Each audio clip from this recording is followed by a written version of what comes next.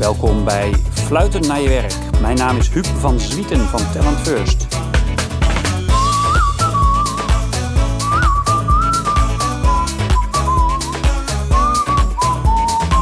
Leuk dat je meeluistert met het gesprek wat ik heb met Willemien Storm van Schravenzande. Zij is 6 jaar HR-directeur geweest bij G-Star. En daarvoor bij andere grote merken gezeten, waaronder Nike. Dat zijn van die merken waarvan sommige medewerkers het logo op hun lichaam tatoeëren. Nou, we gaan horen of zij dat ook heeft gedaan en wat ze er heeft geleerd. Dus een leuk gesprek met Willemien. Willemien, welkom. Leuk dat je er bent. Leuk dat je tijd hebt om even met mij van gedachten te wisselen over dat mooie vak van jou en van mij. Want jij hebt de afgelopen 6 jaar bij G-Star gezeten. Daarvoor bij Douwe Egberts, daarvoor bij Nike. Nou, allerlei mooie plekken. En nu eventjes je handen vrij, hè, begreep ik.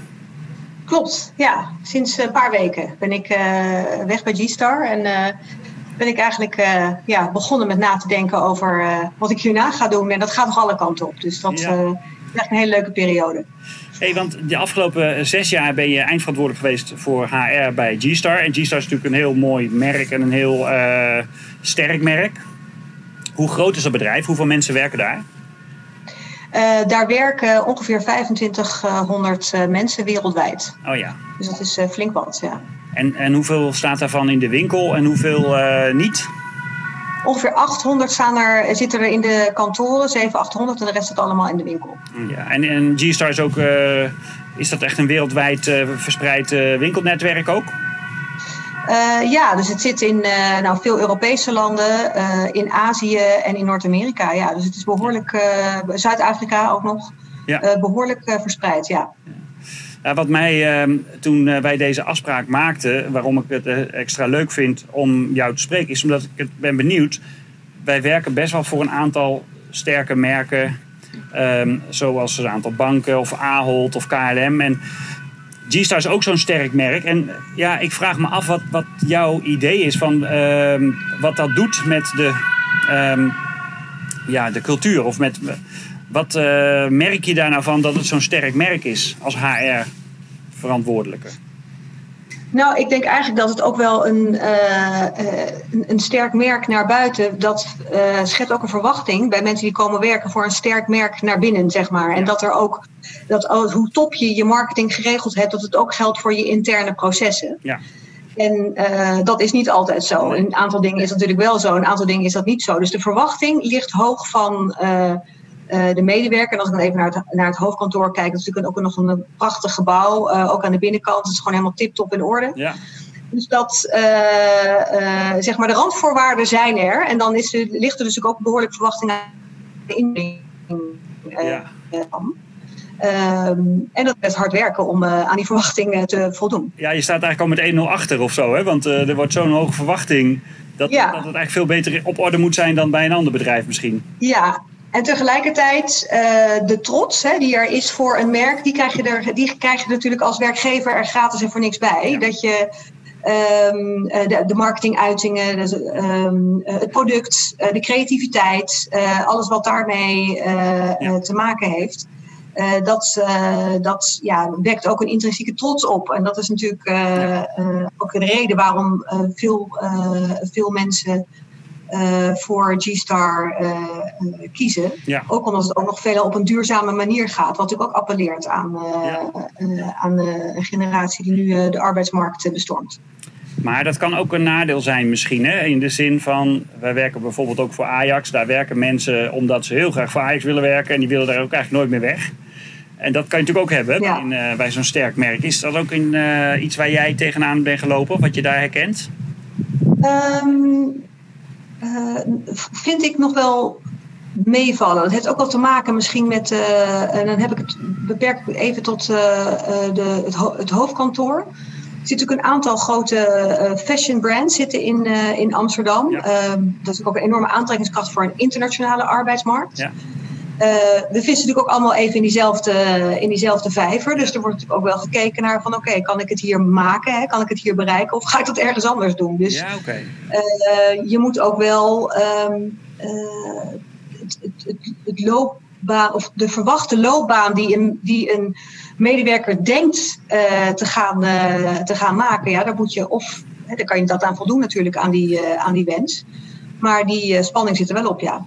Ja, nee, dat is anders dan ik het in mijn hoofd had inderdaad. Want ik dacht dat wat je ook bijvoorbeeld in de televisiewereld ziet, hè, waarop bepaalde projecten heel veel mensen heel graag willen werken, dat je het dan ook als bedrijf kunt permitteren om daar gewoon wat nonchalanter in te worden. Of dan hoef je misschien wat minder goed voor je mensen te zorgen, want er zijn zoveel gegadigden en zoveel geïnteresseerden, dat je mensen toch wel vasthoudt. Ja, ik denk dat misschien voor een paar afdelingen zal dat misschien gelden. Dus dan heb je het echt over de merkafdelingen. Moet je denken aan digital of aan marketing eigenlijk. Of aan productontwerp. Het is natuurlijk een uniek bedrijf dat de hele creatie van product en de ontwikkeling vindt plaats in Nederland. Ja. Dat hebben weinig andere bedrijven, dus dat is absoluut een plus. Ja. Voor heel veel andere functies, het is natuurlijk ook in Amsterdam een verzameling van specialisten. Veel mensen die met data om moeten gaan, veel ondersteunende afdelingen, zoals natuurlijk het HR-team, maar ook finance, legal, verzin het. Voor hen is het wel vaak van toegevoegde waarde dat het een mooi merk is en dat is een mooie bijkomstigheid. Tegelijkertijd ligt hun loopbaan toch ook wel vaak in de discipline waar ze vandaan komen. Ja. Dus geldt het weer wat minder. Ja. Hey, en de flexibiliteit of de mobiliteit. Hè? Dus op het moment dat mensen bij een sterk merk werken en eigenlijk niet meer zo graag weg willen, omdat ze zo trots zijn op het bedrijf. Is dat ook iets wat je herkent, wat je wel gezien hebt? Dat je soms bij mensen denkt van joh, het is misschien beter als jij weer een stapje gaat maken, maar dat die mensen eigenlijk er helemaal niet in geïnteresseerd zijn omdat ze zo graag bij het bedrijf willen blijven. Ja, tuurlijk. En dat heb ik eigenlijk bij alle bedrijven wel gezien waar ik heb gewerkt. Ik weet niet per se of dat, ik kan niet helemaal herleiden of dat door het merk komt of door het comfort komt, hè, waar ze in zitten. En dat ze het spannend vinden en eigenlijk bang zijn om naar buiten te gaan. Ja. Dan wel dat ze ook beseffen dat het moment dat ze ergens anders gaan werken er ook andere skills van ze verwacht worden. En de vraag is of ze die nog hebben. Ja. Dus die spanning zit er ook altijd. Of dat nou altijd met het merk te maken heeft, dat durf ik niet zo te zeggen. Nee, het is de algemene spanning van je weet wat je hebt en niet wat je kan krijgen of hoe dat uitpakt. Ja. Wat maar ook een en toch, hè? Sorry, ga door. Als je mensen dan vaak spreekt als ze weg zijn gegaan en de stap hebben genomen en je hebt toch contact met ze daarna, dan eigenlijk 9 van de 10 keer, zo niet 10 van de 10 keer hoor je van nou het is heel goed geweest dat ik dit gedaan heb. Ja, want die en dat het gewoon een nieuwe wereld voor ze heeft geopend. Die eerst onzeker was en daarna dat ze gewoon allemaal echt goed terecht zijn gekomen. Ja, verandering is niet voor iedereen altijd even aantrekkelijk natuurlijk vooraf. Precies. Maar achteraf valt het over het algemeen altijd mee. Dat is goed om in je achterhoofd te houden. Wat me ook een aspect lijkt van de... Sorry? Nee, ga verder. Ja. Wat me ook een aspect lijkt wat bij zo'n dynamiek, bij zo'n bedrijf speelt. Er werken natuurlijk relatief veel jonge mensen. En daarbij is werk dan ook een heel groot onderdeel van hun identiteit. Juist ook met zo'n sterk merk. Want jij werkt dan bij G-Star en dat is ook iets wat je trots vertelt. Is dat ook iets wat je hebt gezien? Dat mensen zich er eigenlijk helemaal mee vereenzelvigen? Dat ze zijn living the brand, zeg maar, helemaal erin opgaan zo'n beetje? Ja, zeker. Zeker. Tot aan tatoeages aan toe. Hè? Dus nee, absoluut. Die vereenzelviging en ook die trots, die zit erin. En ook hoge verwachtingen. Zeker van jonge mensen. Misschien ook wel irreële hoge verwachtingen. Van wat een werkgever van een sterk merk allemaal voor je gaat doen. En ik moet ook toch nog zelf hier echt wel wat gaan brengen en presteren. Ja. En aan de andere kant mensen die gewoon echt gewoon super professioneel en scherp en vanaf het begin af aan impact maken. Dus alles gezien, ja. Hey, en dan heb jij waarschijnlijk inmiddels een tattoo van zowel G-Star als Nike als JDI en Ahold. Ja, dat heb ik dan nog net niet. Maar ik heb nog steeds in mijn kast kan ik alleen maar sportkleding kopen van één merk. Oh ja. Ik denk dat ik aan een... en dat geldt ook voor mijn gezin. Die leg ik dan toch ook eigenlijk wel eenzijdig op. Dat geldt ook voor de hele denim categorie. Dat echt... dat zit gewoon... Dat zit erin en dat gaat er niet meer uit. Maar dat vind ik helemaal niet iets negatiefs. Dat vind ik eigenlijk wel iets moois. Ja, Nike dat blijft. Nike is natuurlijk ook wel een heel bijzonder bedrijf. In die zin dat zij werk-privé heel erg... dat is eigenlijk gewoon ook één domein bij hun. Hè, met de hele campus en hoe zij het werk hebben georganiseerd. Vond je dat... is dat vergelijkbaar met G-Star? Of is dat toch wel heel anders hoe Nike dat doet? Nee, het is echt heel anders. En ik denk er echt aan terug. Ik heb daar 12 jaar gewerkt als een HR snoepjeswinkel. Waar in die tijd al alles op de rit was. Maar ook eerste klas werk. Echt van de systemen waar we al bij werkten.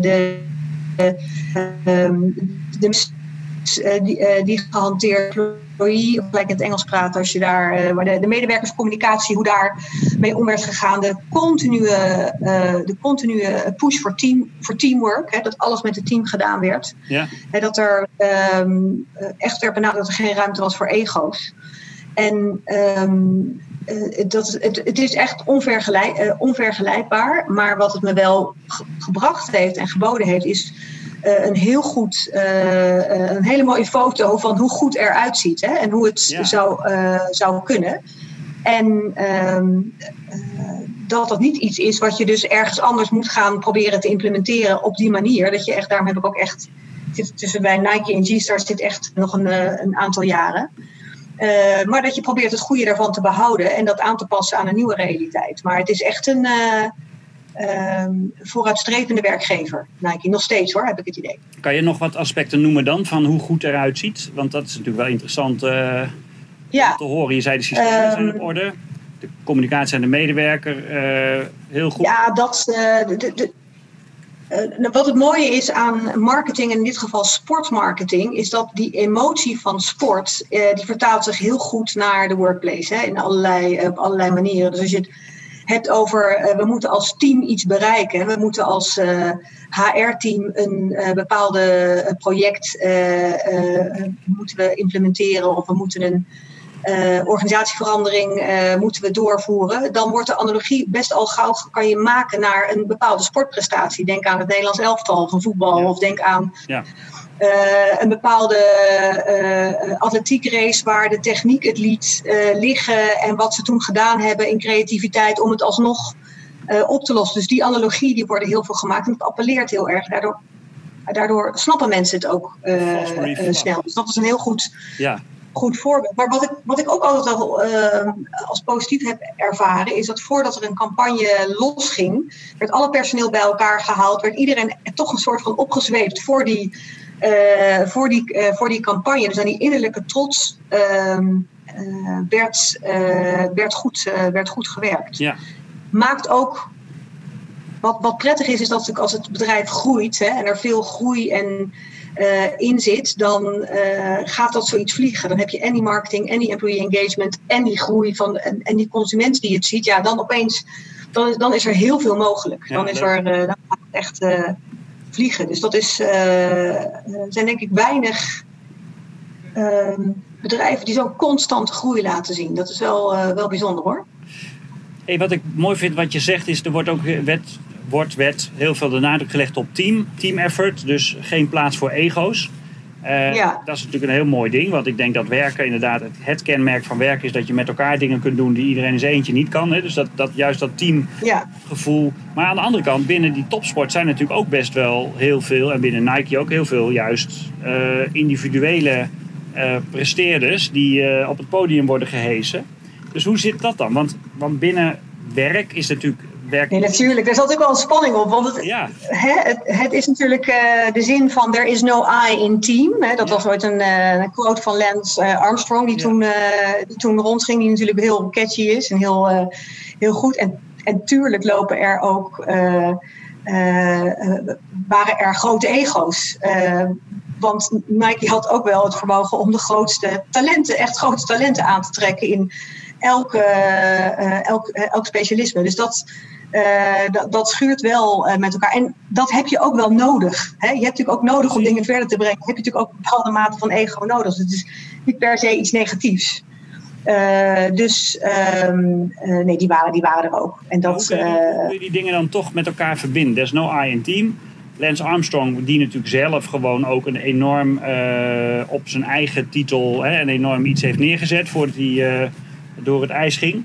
Maar hoe kan je die dingen nou aan elkaar verbinden? Want ik vind het een hartstikke mooi gegeven dat je zegt van er is geen plaats voor ego's, we doen alles samen. Maar toch heb je ook soms mensen nodig die de kastanjes uit het vuur halen. En, absoluut. Zeg je dat? Het ijzer smeden, het kastanjes uit het vuur was het. Ja. Hoe verbind je die dingen dan? Ik denk dat het daardoor ook wel eens lang duurde voordat er een beslissing genomen werd, bijvoorbeeld. Hè? Want daar moest iedereen wat van vinden. En als ik dat vergelijk bij G-Star, dat is eigenlijk een veel besluitvaardiger bedrijf. En veel meer in staat om een richting te kiezen en daarachter te gaan staan. Ja. En waar lag dat dan aan? Bij G-Star of bij Nike bedoel je? Wat deden ze bij G-Star dan wel, wat ze bij Nike niet deden? Ik denk dat je marktleiderschap van Nike, dat maakt, dat schept verplichting, maar dat brengt ook dat geeft ook een soort van op een bepaalde manier rust. En dat had G-Star niet in iedere markt. Dus er moest echt wat bevochten worden. Dus moet je wel keuzes maken. En zeker in nu de digitale, maar hiervoor de omnichannel retail wereld is natuurlijk ook een gevecht voor iedere consument. Want die ben je zo kwijt online. Als die naar een broek gaat zoeken, of een jeans of een denim gaat zoeken, dan zijn er meerdere kapers op de keuze. Ja, maar komt het dan ook, want je kwam vanuit dat idee van team en ego, hè, komt het dan ook omdat bij G-Star misschien er meer knopen werden doorgehakt of dat er meer mensen op positie zaten die gewoon zeiden van joh, we gaan links in plaats van rechts? Ja, dus dat denk ik wel. Ja, en dan moesten we dat af en toe wel eens achteraf uitleggen. Hè? En bij Nike werd dat meteen met een heel mooi communicatieplan en werd dat pas als het helemaal klaar was geïmplementeerd. En bij G-Star waren we veel meer geneigd om we gaan gewoon. En we gaan het along the way gaan we het uitleggen en gaan we het bijschaven. Ja, dat was dan ondernemender. Meer de runner-up mentaliteit misschien. En Nike is natuurlijk veel meer established. Ja. Hey, leuk. En als jij nou de komende 10 jaar, want jij bent nu weg bij G-Star. Waarom heb je daar toe besloten? Om daar weer mee te stoppen? Ik heb daar nu 6 jaar een mooie periode. En ik had eigenlijk voor mezelf dubbel. Ik had een half jaar geleden bedacht dat ik letterlijk toe was aan iets nieuws. Om mezelf ook weer te vernieuwen. Ook wel het idee van wat ik heb kunnen brengen bij G-Star heb ik gebracht. Ja. Maar wist ook dat ik niet zomaar 1, 2, 3 in iets anders kon stappen. Dat ik er echt even tijd voor moest nemen om dan na te denken wat die volgende stap en welke omgeving met name. Ja. Dat dan gaat worden. Dus het is eigenlijk een beslissing geweest om mezelf weer even te triggeren om echt wat nieuws te gaan opzoeken. Ja, en als je daar dan je bent daar net mee gestart deze periode. Je bent nog aan het je zit nog met je voeten omhoog na die 6 jaar G-Star. Maar wij laten mensen altijd nadenken over de vraag van wat heb ik te bieden bij dit soort beslissingen. Wat is dan hetgene wat jij daar, wat heb jij nou te bieden aan een volgend project, een volgende werkgever? Wat is nou het specifieke wat jij kan brengen vanuit jouw verschillende ervaringen? Ja, ik hoop een paar dingen. Hè. Dus het lijkt van een HR-afdeling internationaal. Ik denk, we hebben echt een internationale HR-achtergrond. We hebben nu heel veel over de Nederlandse context. Maar die is eigenlijk bij veel bedrijven waar ik werkte, was die absoluut minder in omvang in mijn banen dan de hele global context of Europese Dus die internationale HR-ervaring. En ook, denk ik, zeker in zo'n directieteam, of hoe het ook is georganiseerd. Ja. Soms ook wel de smeerolie, hè? Of dat klinkt misschien wat oneerbiedig, maar daar heb ik heel veel zelf heel veel voldoening uitgehaald om die rol te kunnen spelen. Dus tussen CEO en mezelf, tussen CEO en de andere collega's in zo'n directieteam, tussen directieleden onderling, ten behoeve van de rest van de organisatie. Hè? Ja. Als je ziet dat dat ergens stroef loopt, hoe kan je dat dan ontsluiten om de rest van de organisatie ook duidelijkheid te geven? Dat kan zijn ook. Ja. Dus daar zit absoluut iets wat ik heel graag doe en prettig vind om te doen. Daarnaast vind ik het ook, heb ik ook echt de afgelopen jaren echt ingezet om een internationaal goed team te bouwen van lijnverantwoordelijkheden. Dus het aantrekken van de juiste mensen, maar ook op het juiste moment in je organisatie. Die kunnen mensen soms. Zie je een fantastisch cv, denk je van dit is echt een trooper, die is echt geweldig, maar is hij misschien niet te groot of gaat hij het juiste brengen in dit bedrijf? Dus dit moment. Het luistert fijn nou. Ja. Dus daar haal ik ook veel voldoening uit. Dus dat is absoluut iets wat ik hoop terug te vinden in een volgende rol. En zou dat ook weer een bedrijf zijn waarvan je het logo op je lijf zou gaan tatoeëren als jij net zo fanatiek was als sommige mensen? Maar wordt het ook weer zo'n A-brand of juist niet? Ja? Nou, ik merk dat ik eigenlijk het zou toevallig kunnen, maar het is niet waar ik naar op zoek ben. Helemaal niet, eigenlijk. Nee, wat dan wel? Het zou ook iets, het zou ook iets kunnen zijn echt in een hele andere branche. Het kan business to business zijn, het kan in de medische wereld zijn, het kan echt in iets anders. Zorg of onderwijs wellicht. Ik denk dat de skills uiteindelijk vertaalbaar zijn. Ja. En dat je de branche goed kan leren kennen. Daar ben ik eigenlijk wel van overtuigd. Ja. Nou, leuk, spannend. Benieuwd waar je gaat terechtkomen. Ik zal mijn ogen en oren open houden. Want nou, dankjewel. komt er een keer bij mij iets onder mijn aandacht. En dankjewel. Leuk om even zo'n inzichtje te krijgen in die verschillende werelden waar je in hebt gezeten. Leuk om daar over jouw avonturen te horen. Leuk. Dankjewel. Ik wens je nog een fijne dag. Ja, lekker rustig aan. Dus, want de sabbatical, dat is natuurlijk een perfecte periode om dat nu te hebben, toch? Ja, het is nog even uitstuiten hoor. Ik ben nog niet helemaal tot rust. Maar het mooie weer, et cetera, dat helpt natuurlijk absoluut. Leuk. Oké. Okay. Dankjewel. Fijne dag nog. Jo. En, dankjewel. Tot ziens. Tot ziens. Bye bye. Hoi. Dankjewel dat je met mij dit moment hebt gedeeld, dat je hebt geluisterd. Vond je dit de moeite waard? Heb je iets gehoord wat op jou van toepassing is of waarmee je iets zou willen richting je mensen? Kijk dan op www.talentfirst.nl, want daar vind je alle informatie over hoe wij met elkaar voor bedrijven en voor organisaties, maar ook voor individuele professionals, trajecten verzorgen, maatwerkprogramma's, coachings, trajecten, trainingen, om jou en de mensen om je heen te helpen om fluitend naar hun werk te gaan. Voor de rest van je leven. www.talentfirst.nl. Ik waardeer het ook als je deze podcast deelt via je social media of via de knoppen in de podcast tool die je hebt. En als je een review achter wil laten, wordt dat ook bijzonder gewaardeerd. Ik hoop je heel snel weer bij een volgende aflevering te zien. Bedankt!